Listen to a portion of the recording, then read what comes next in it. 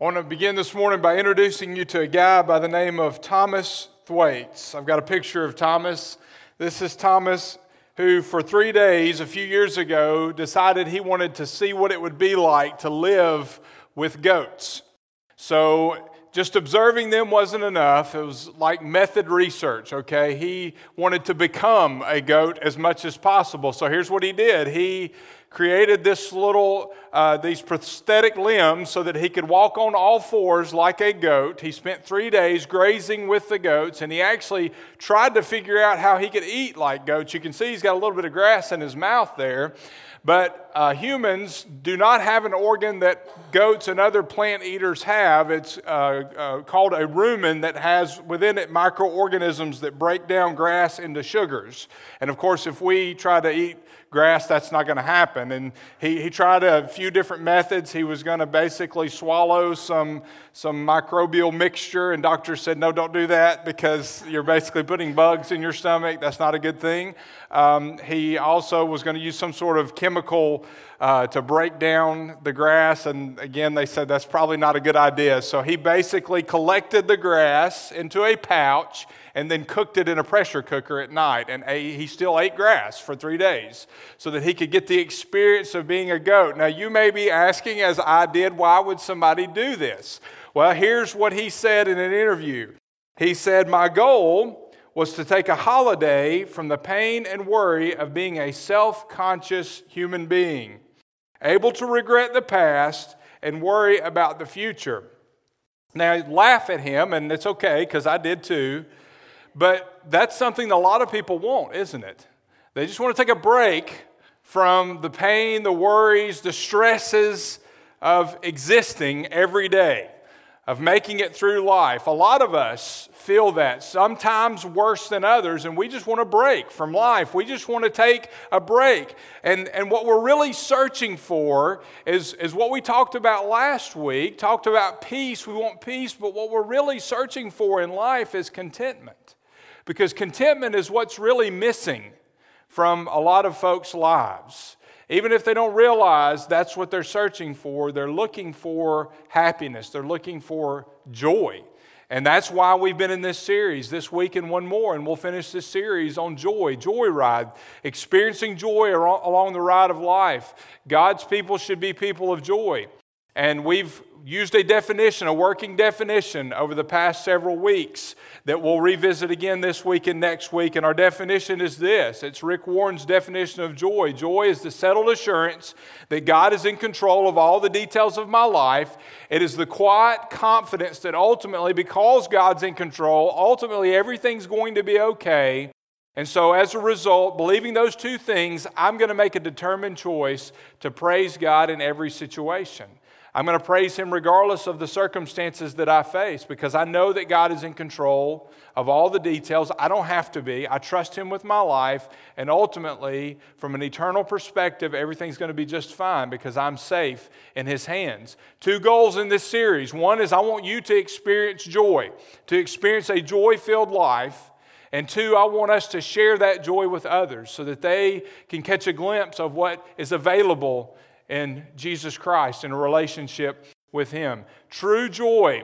Joy comes from true contentment that is found only in a relationship with Jesus Christ. That phrase, true contentment, that contentment is a vital part of experiencing joy in life. And that's what we're going to talk about this morning. So what is contentment? Let's define that. Contentment is being satisfied with what I have, regardless of how small it may be. Learning to be satisfied with whatever God chooses to bless me with in life, because that is exactly what it is. Anything that I have is a blessing. So learning to be satisfied with what I have, regardless of how small or how large it may be.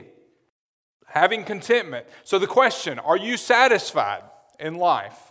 Paul says, we're in Philippians, but in 1 Timothy, Paul says if you can learn to be satisfied with whatever you have, then you're wealthy. 1 Timothy 6:6, yet true godliness with contentment is itself great wealth. So if your goal is wealth, according to Paul's definition, according to God's definition, it is found in contentment and being satisfied. Someone has said that contentment softens our privations, it sweetens our provisions, and makes a cottage as fair as a castle. We live in a world, though, of discontented people. There are people all around us. Maybe even some of you here today are just not content with your life. We should be content, especially those of us who know Jesus. We should be content, but many times we spend our lives complaining about things. I mean, how often do you complain during the day or during the week? We complain that our kids are too noisy when we should be thanking God that they're happy enough to make noise. We complain about our house, things that need fixing, when there are thousands of people who don't have a home to live in.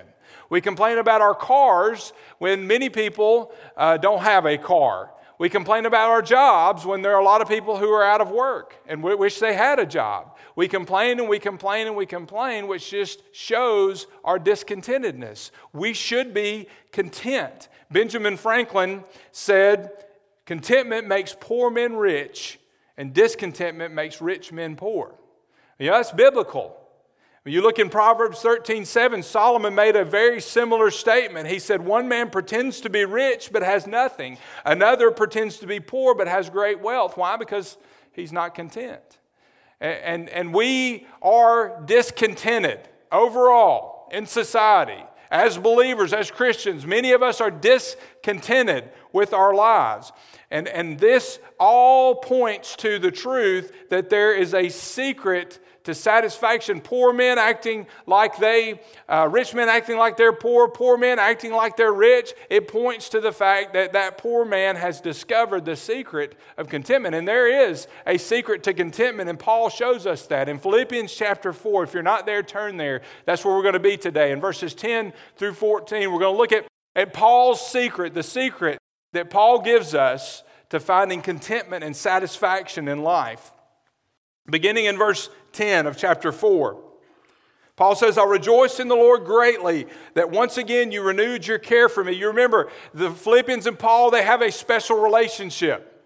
And Paul's in prison. He's currently chained to a guard. He's worried about the Philippians, that they're going to lose their joy because he is in prison. He's writing them this letter of joy to say, hey, rejoice in the Lord. And we talked about the many times he uses that word, 16 different times in the book. But he's telling them to have joy. And one of the reasons he's writing back to them, he's sending this letter through a guy named Epaphroditus, because Epaphroditus brought him some money from the Philippians. Even though they didn't have much, they were ministering to him while he's in prison. It had been 10 years since they had seen each other. That's what he means by, "You've renewed your care for me." They're helping him, even though they haven't really had any contact with him in quite a while. "You are in fact concerned," he says, "about me, but lacked the opportunity to show it." Before that, they just didn't have the opportunity. Now they did, and they took advantage of it. Verse 11, "I don't say this out of need, for I have learned to be content with whatever circumstances I am. I know both how to have little and how to have a lot. In any and all circumstances, I have learned the secret of being content, whether well-fed or hungry, whether in abundance or in need. I am able to do all things through Him, through Christ, who strengthens me. Still, you did well by sharing with me in your hardships." He's thanking them for their provisions. It's brought him joy, but he's saying, listen, I've learned to be content regardless of what I have. I want to zero in on a few phrases here, okay? First, in verse 11, he says, "I have learned." That means literally to gain knowledge. He's gained this knowledge. In verse 12, "I know," which means to understand or to make a discovery. He's discovered how to be content. "I have learned," in verse 12, again, it's translated, "I am instructed" in the King James. It literally means to be initiated into this club, this secret society of those who are satisfied. What Paul's doing here, the Greek mystery religions of the day used phrases like this. They believed that by attaining special knowledge that was available to only a select few, that you were initiated into this religion. It was a popular religion, a form of Gnosticism. And so what he's doing is using this language to say, hey, all of those secrets, they're not going to bring you contentment, but I have discovered the true secret to being satisfied. I've been initiated into the society of satisfied individuals. I know the secret of contentment. And thankfully, what he's doing is sharing it with the Philippians, and as a result, sharing with us the secret of satisfaction, the secret of contentment. And that's what we're going to look at this morning, the secrets to having contentment and satisfaction in life. First, if we want to have contentment, the first thing we need to do is to learn to rejoice in our substance. Rejoice in your substance. Rejoice with praise the Lord for what you have. Don't worry about what you don't have. Praise God for what you have. That's one of the keys, is being satisfied. Keys to contentment is being satisfied with what I have. And here is a key, a foundational principle to achieving that. Understanding that everything that I have, none of it belongs to me. Everything that I have, if I have anything at all, it is a blessing from God. Looking at what you have as a blessing from God will make you appreciate more what you have and worry less about what you don't have. That's the key. Being satisfied, being thankful for what God has given me. That's why Paul says this in 1 Timothy 6, 7, and 8, we should consider everything a bonus, for we brought nothing into the world, and we can take nothing out. But if we have food and clothing, we will be content with these things. We can spend our entire lives wishing we had things that we don't, but that creates discontentedness. We don't need to worry about what we don't have, and we don't need to worry about having our needs met. Here's one of the great promises of following the Lord Jesus Christ, of being a child of God, and that's this, that God knows your needs. You don't have to tell Him. Yes, He wants you to tell Him about your needs, and that's one of the privileges of having a relationship. We can tell Him everything, but we don't have to tell Him because He already knows. He knows your needs. Not only does He know your needs, He's promised to meet your needs. This is why one of the reasons Jesus said in Matthew 6, verse 31, do not worry, saying, what will we eat? Or what will we drink? Or what will we wear for clothing? The Gentiles eagerly seek all these things, for your heavenly Father knows that you need all these things. He already knows. That's God Himself saying, hey, we got this. I know what you need, and I will meet your needs. God can meet your needs in the way that only He can, and He does it extraordinarily. God will meet your needs in ways that you could never expect, but He will take care of you. He may do it directly. I think about Elijah in 1 Kings 17. God sent him. He said, listen, Elijah, I want you to go and hide near this brook east of the Jordan River, and I'm going to provide for your needs. I'm going to send you food through the ravens. The ravens are going to bring you food.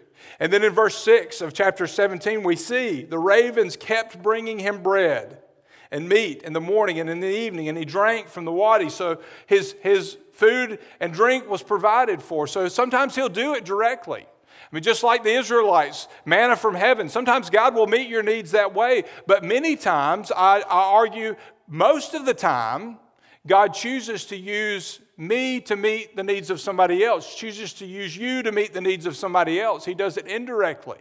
And here's why, because the person who's getting his needs met receives a blessing, but also the person who's being used to meet that need receives a blessing. Again, in 1 Kings 17, we see that God sends Elijah to the house of a widow who has nothing, just a small amount of oil, a small amount of flour, and he says, listen, I'm going to use this widow to feed you. So he gets there, and she says, I don't have very much, but Elijah says, do it, and God will bless you. And sure enough, that's exactly what happens. God uses this widow. She makes bread for Elijah, and then when she goes back, those jars that were previously empty have more in them, just enough for another serving. And each time she fixes bread, there's just enough. God provides each day. And while she's meeting Elijah's needs, God is meeting her needs and her son's needs. That's how it works. Both receive a blessings. Many times, that's how God operates. And that is exactly how God took care of Paul through the Philippians. Chapter 4, verse 10. Go to verse 10. I rejoiced in the Lord greatly that once again you renewed your care for me. You were in fact concerned about me, but lacked the opportunity to show it. They didn't have the opportunity, now they did. And remember, they had sent money to Paul, as I said a few minutes ago. It had been 10 years since they had been together.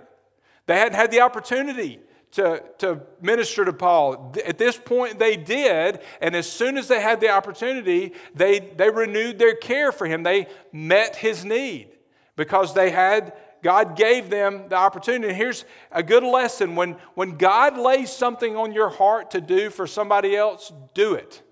Don't wait. When God gives you the opportunity to meet somebody else's need, even if you don't know them, take advantage of that opportunity. God's giving you the opportunity to do exactly what the Philippians did for Paul, exactly what that widow did for Elijah. He's giving you the opportunity to bless that person, and He will bless you as a result of being available, making yourself available, serving the Lord. In Galatians 6:10, Paul says, "Therefore, as we have opportunity, we must work for the good of all, especially for those who belong to the household of faith." You know, I could share countless stories throughout our ministry, throughout our marriage, where people have helped us when we didn't expect it. One time in particular stands out when Mandy and I moved to New Orleans. This was before we had kids. We moved to New Orleans so I could finish seminary, and of course I worked as a substitute teacher. I worked in a fabrics warehouse. I went from a full-time ministry position to part-time employment. Mandy was working in the schools as a speech therapist. Her salary was cut. Our insurance was more. Our cost of living was more, and we didn't know how we were going to make it. I remember one time we sat down to write a budget, and it ended with her in tears and me just basically saying, you know what, we're just going to have to go on faith here. This is what God's called us to do, so we're just going to have to do it, and we did. And one month in particular, we made it by the skin of our teeth most months, but one month in particular, I was paying the bills, and we sure enough ran out of money. Problem was there was a few more bills that needed to be paid.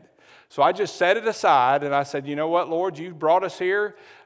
You have promised to take care of us. So I'm going to trust you and I'll pay this when I've got the money. Well, I kid you not, it was either that day or the next day. I can't remember exactly. I went to the mailbox and I opened up the mailbox and my dad, out of the blue, had sent us a check for just enough to cover those bills that hadn't been paid. I've shared with you before, Mandy and I have always, since we got married, have always been faithful to tithe. We've been faithful to give God 10% and more when we have an abundance. And I believe that is God answering that promise. Test me, see if I will not open the floodgates of blessing that He tells us. And that's what He did. He provided for our needs in ways that we can never imagine. And in those moments of need, where He did it in extraordinary ways through other people, it just highlights the fact that God's in control. And He knew where we were, and He knew what we needed to be able to get through that particular time. And there have been countless other times that He's done that for us in our family, in our marriage. But here's the point. Here's the thing that you can't forget. Regardless of what God provides, however big, however small, regardless of how He provides it, we have to learn to rejoice in it. And whatever He gives, however much, rejoice in the Lord. Verse 12, he says, Paul said, I know how to both have little and I know how to have a lot. And in any and all circumstances, I have learned the secret of being content, whether I'm well fed, or whether my belly's full, or whether it's empty, whether I'm hungry, whether in abundance or whether I'm in need. The author of Hebrews also says in Hebrews 13:5, your life should be free from the love of money. Money itself is not evil, but the love of money results in evil. Be satisfied with what you have, for He Himself has said, I will never leave you or forsake you. The truth is, in life, sometimes it's harder to be content when you have a lot than it is when you have a little. When you have a little, you've got less to worry about. But when you have a lot, it's easy to become dependent upon stuff, and what you find is that the more you get, the more you want. You'll never have enough. Enough is never enough. There's always a little bit more, and it's so hard to find contentment and satisfaction. It doesn't matter how many things you have, gadgets, toys, and listen, I love my gadgets and my toys. I love things like that, but finding satisfaction in those things, you'll never find satisfaction. Keeping up with the Joneses never works, because usually what happens is keeping up with them is not enough. You end up wanting to be them. You envy them so much, whoever they are. Stuff will not bring you contentment. You will never find contentment in things. So a good lesson, instead of worrying about what you lack, praise God for what you have. Be thankful for whatever God has chosen to bless you with. Again, Paul says, I know how to both have a little. He's had a little and he's had a lot. I know how to be content whether I'm hungry or whether I'm well fed, whether in abundance or in need, whether suffering or not. And he's had both, all of the above, but he learned the secret of contentment. Paul was able to be content with what he had. So rejoice in your substance. Second, rest in your situation. Don't worry about what you don't have, and don't try to draw contentment from your circumstances. Circumstances change. Look at verse 11. He says, I don't say this out of need, for I've learned to be content whatever circumstances I'm in. Regardless of my circumstances, he says, I've learned contentment. And remember, Paul, he's not writing this from a beach on spring break. He's writing this from a prison cell chained to a guard. Pretty rough circumstances, but yet he's content. He's learned how to be content regardless of his circumstances. And so what does contentment really mean? We've given a definition, but let's break it down a little bit more. We need to start, I think, by learning about what contentment is not. For one thing, contentment is not complacency. It's not being complacent. I mean, being satisfied but not complacent.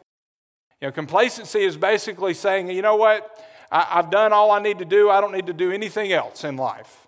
And just being lazy, sitting still when you could be moving forward. You know, having ambition is not contradictory to spirituality, okay?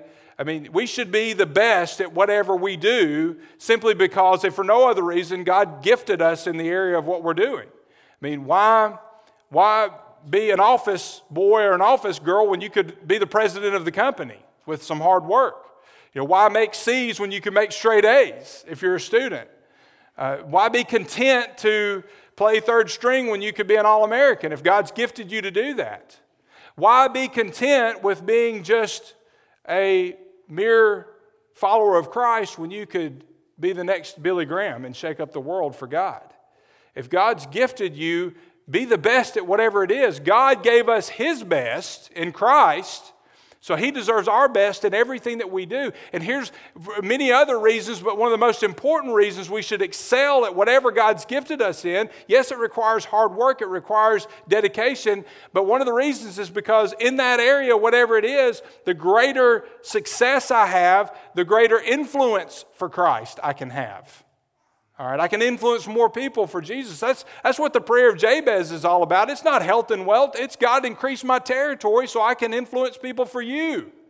We should have a desire to be the very best. And listen, don't give God second best in your everyday things, and don't ever think that you've arrived spiritually. It's another danger. Don't be complacent with your spiritual growth. Don't ever think, hey, there's nothing more I can learn. You know, I know it all. I know the Bible.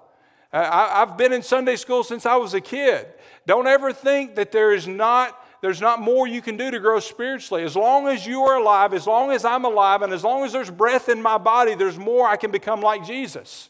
Because I won't be like Him until I see Him face to face. Spiritual growth is a lifelong process.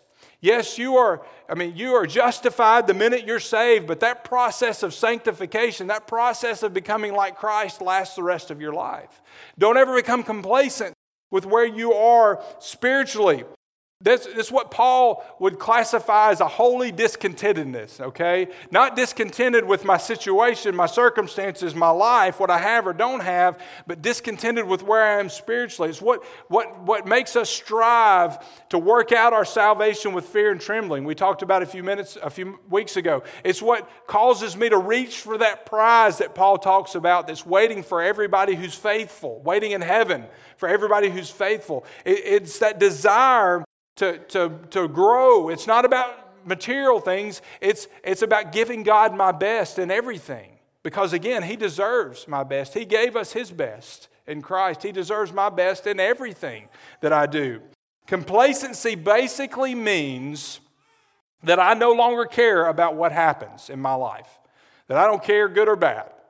You know, contentedness is being satisfied with where I am. Complacency means I just don't care. And that's not where God wants us to be. He wants us to care. He cares, so we should care about our lives, about the impact we have or don't have.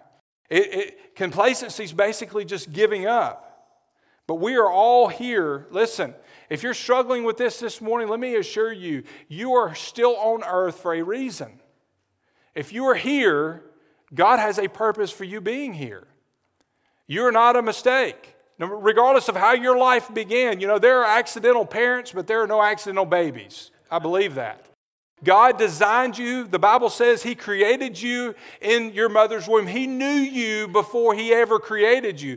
You have a purpose in life. And if you are still alive, and listen, I know there's pain, there's suffering, there's heartache, there are things that make us doubt who God is and why He's doing the things that He's doing. But if you are here today, you are important to God, and He has got a purpose for you being here. Don't ever get to the point where you just give up on life. I know it's easy to do, but trust in the Lord.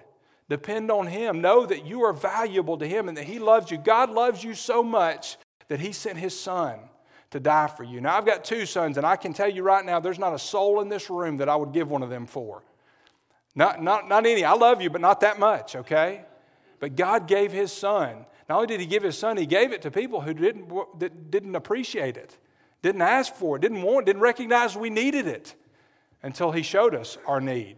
God loves us, and He loves you. You are important. Don't ever give up.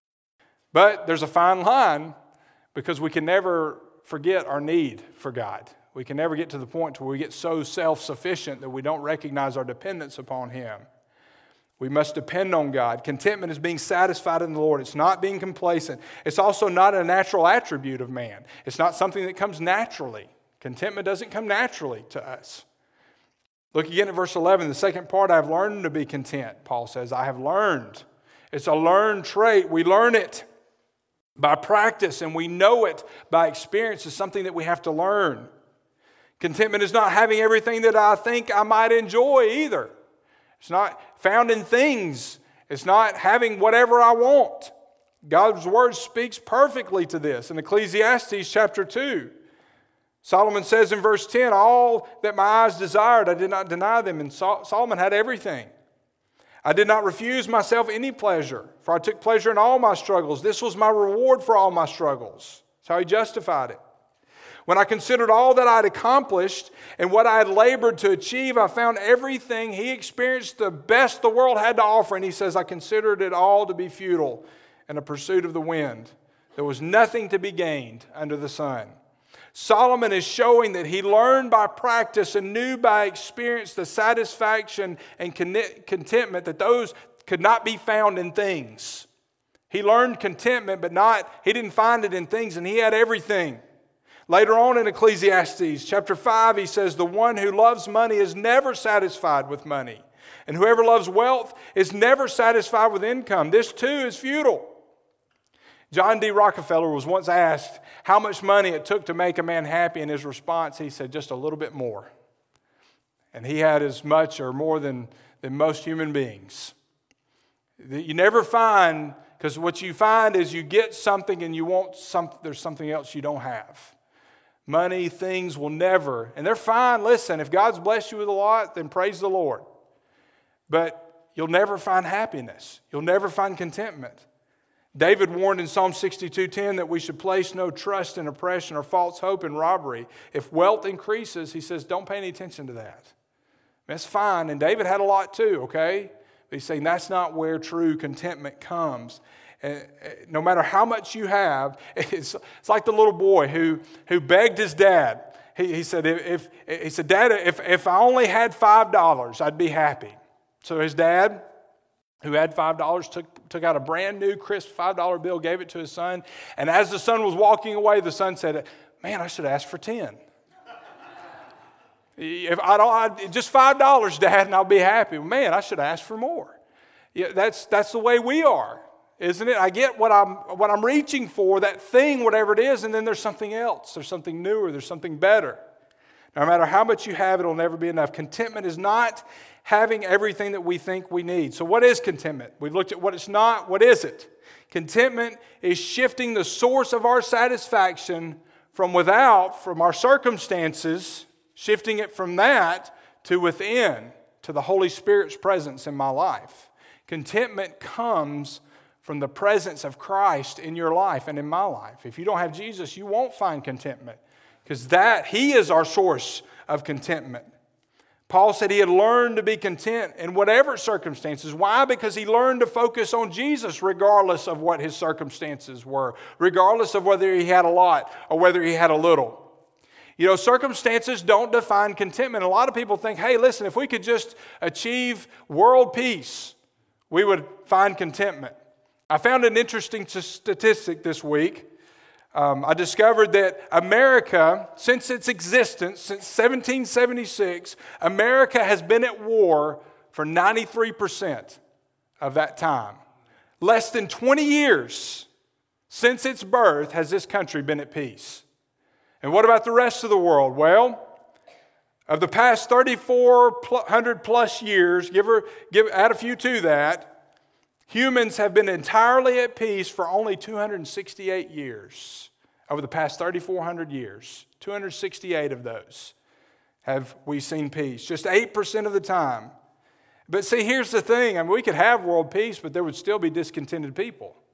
Because circumstances do not make us content. We can't find contentment in that. So it's best to follow Paul's advice in Colossians 3:2. Set your minds on what is above, not on what is on the earth. Focus on eternal things, not on your circumstances. The first step, contentment, is moving your attention away from circumstances and toward Jesus. Away from the external and on His presence in your life. Contentment comes from the Holy Spirit's presence in my life. Something else. Contentment is not a result of having great wealth. We've established that. So what is it? It's in having few wants. Focusing on Christ and wanting little. Learning to live with a little. That's what Paul had done. Learning to live with a little. Contented people are satisfied with their lot in life. People who aren't contented want a lot more. Learn to be content with whatever God gives you. Learn to live with a little. Paul said in Philippians 4:19, later on in the same chapter, he said, "My God will supply all your needs according to His riches," not out of, but in proportion to, an equal amount of, according to His riches in glory in Christ Jesus. And His riches are innumerable. I mean, you can't count His riches. So if God's going to supply my needs from that, according to that, that's a pretty good deal, isn't it? God will supply your needs. Contentment is not in having everything we want, but enjoying what we have. Also, contentment is self-surrender. Now, that's kind of a Christianized word, but let me tell you what it really means. It means to be self-contained. It was used to describe a city that did not need imports. Everything that the citizens needed to survive was contained in that city. It's like when you go on a cruise. Hopefully, at least, that cruise ship has everything on board that you need to survive, that all the passengers need to survive. It's basically saying that we have everything we need in Christ. It's already there. John 4:14, Jesus said, "Whoever drinks from the water that I will give him will never get thirsty again. In fact, the water that I give will become a well of water springing up within him from eternal life." So what's Jesus saying? He's saying, I've given you my Holy Spirit. If you have put your faith and trust in me, I've given you my Spirit. That means you have everything you need to survive on board already. I'm going to provide you with what you need physically, and I'm going to provide you with what you need, more importantly, spiritually. Everything we need is contained within us. The Holy Spirit living in and through us, working through us. We have all that we need. Adversity proves Jesus to be true riches. Not my quote. Not original to me. Adversity proves Jesus to be true riches. Abundance proves Jesus to be greater than riches. Whether I have a lot or I have a little, Paul says. Why is that? Because my joy doesn't come from a lot or a little. My joy comes from the presence of Jesus in my life, and He is the center. When He's the center of my life, I have joy and I have contentment because I know I have all that I need in Him. Every event in life becomes an opportunity to make Jesus known. That's the way Paul viewed his imprisonment. I mean, he was suffering. He had been beaten. He was not in good circumstances. But he viewed it, being chained to that guard was just another captive audience that he could share the gospel with. Just another person he could lead to the Lord. And those guards would go back to their barracks. That elite Praetorian guard, they would go back and lead those other elite guards to the Lord, and their families would come to Christ. Paul knew it was an opportunity. His imprisonment, being chained. Go back to verse 12 and 13 of chapter 1. He said, "Now I want you to know, brothers, that what has happened to me," again, he's saying, don't lose your joy. I'm just fine. Yeah, I've suffered, but here, what's happened to me has actually resulted in the advance of the gospel, so that it's become known throughout the whole imperial guard and to everyone else that my imprisonment is in the cause of Christ. Paul was able to make the most of any situation he found himself in. He was able to rest in his situation because he had contentment in Christ. We should be able to do the same. And the third key, the third secret to finding contentment is that we need to realize our strength. Where does our strength come from? It's not from things. It's not from my ability. It's not from others' abilities. God uses other people to meet my needs and your needs, but our strength doesn't come from those things. Look again at verse 13. Paul says, I am able to do all things through him who strengthens me. Now, first, Paul did not say, I can't. That's the phrase that many people use, right? I can't do this. Lord, I can't possibly do that. That's too big. I'm not able to do that. I can't grow. I can't be the type of Christian that this person I looked up to is. I can't accomplish this for you. And I can't shake up the world for Christ. I'm not gifted enough to do that. I can't do this, that, or that. Or we can't because we've never done it that way before. That's a popular phrase used in churches today, right? I can't. That's not what Paul says. Now, the other thing he didn't say by itself, he didn't just say, I can. He didn't stop there. That's the other. That's the language of, one's the language of pessimism. That's the language of presumption. A lot of people say that too. I don't need the Lord. I don't need church. I don't need the Bible. I can handle my life. I'm the captain of my own ship. I don't need anybody. That's not what God wants, and that's not what Paul said either. If you have that attitude, you'll end up like the rich young ruler in Luke chapter 12. Jesus told them a parable. A rich man's land was very productive. He thought to himself, what should I do since I don't have anywhere to store my crops? I will do this, he said. Depending on his things, he said, I'll tear down my barns and build bigger ones and store all my grain and my goods there. Then I'll say to myself, you have many goods stored up for many years. Take it easy, eat, drink, and enjoy yourself. But God said to him, you fool, this very night your life is demanded of you. And the things you have prepared, whose will they be? You can't depend on things. If you depend on things or your ability, you're going to end up like him. You'll find out that those aren't enough. Your life could be taken in a moment. Then what will you have? Because you won't take those things with you. Look at what Paul says again. He says, I am able, I can do all things through Christ who strengthens me. I can through Christ. It's his strength. It's dynamic contentment. It's power that comes from Christ.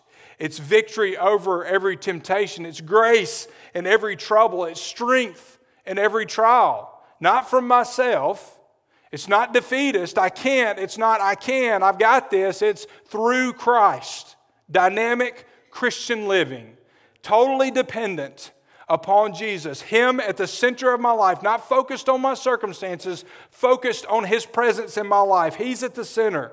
And Paul says, I can do all things. Now, what is that? Is that like Superman, faster than a speeding bullet, stronger than a locomotive, able to leap tall buildings? No, it's not, I can do anything I want. I'm that strong. It is the power. Jesus gives me the power to face all of life's adversities, all of life's challenges. Whatever comes my way, Paul says, hey, I've learned how to be content with a lot or with a little. I've also learned to be content whether I was suffering or not.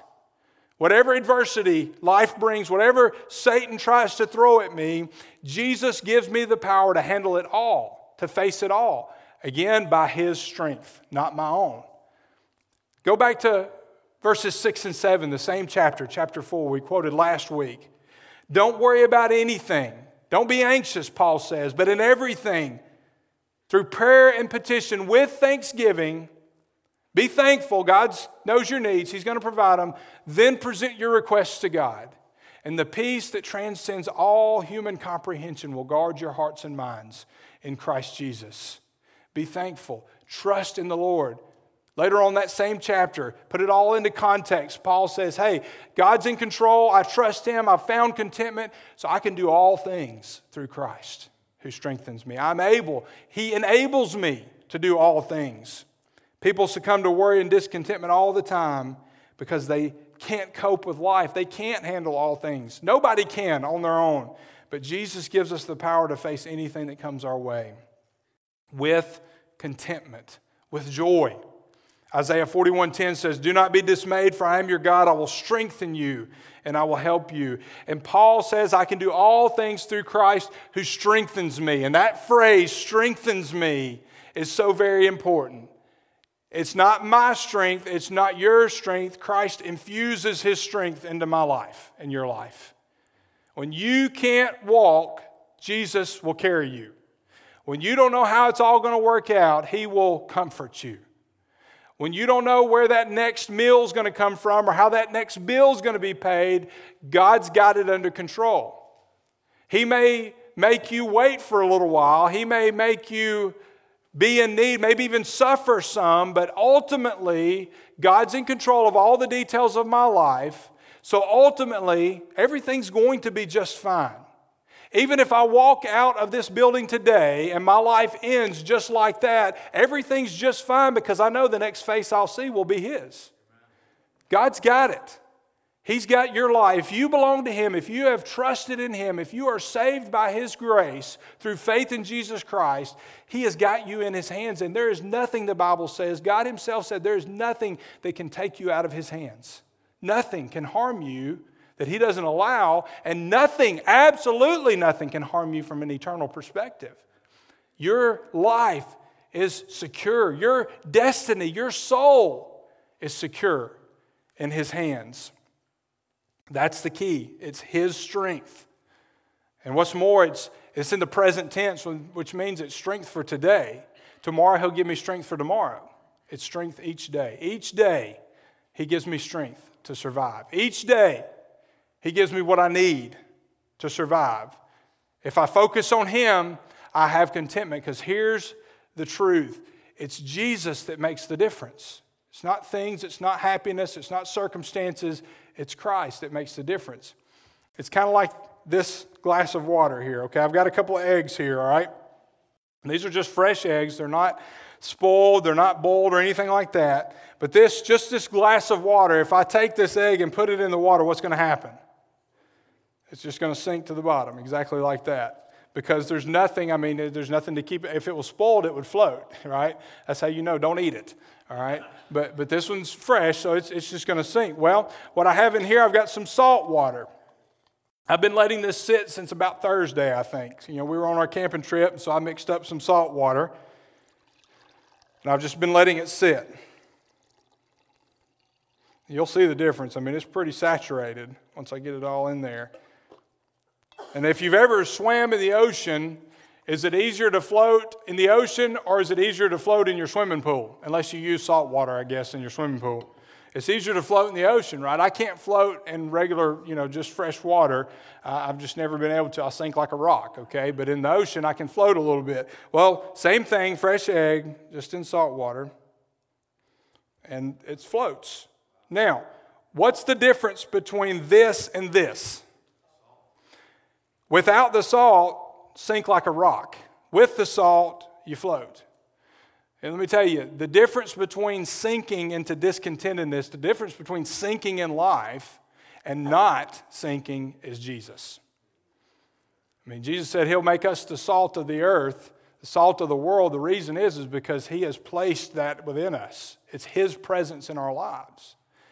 It's His strength, it's His power. The difference between making it in life, finding contentment, finding joy, and sinking into whatever your circumstances are, discontentedness, a lack of joy, sorrow, misery, giving up on life, the difference is Christ. He is who makes the difference. So listen to me. If you're here today and you're struggling with being content, first let me ask you, do you know Jesus?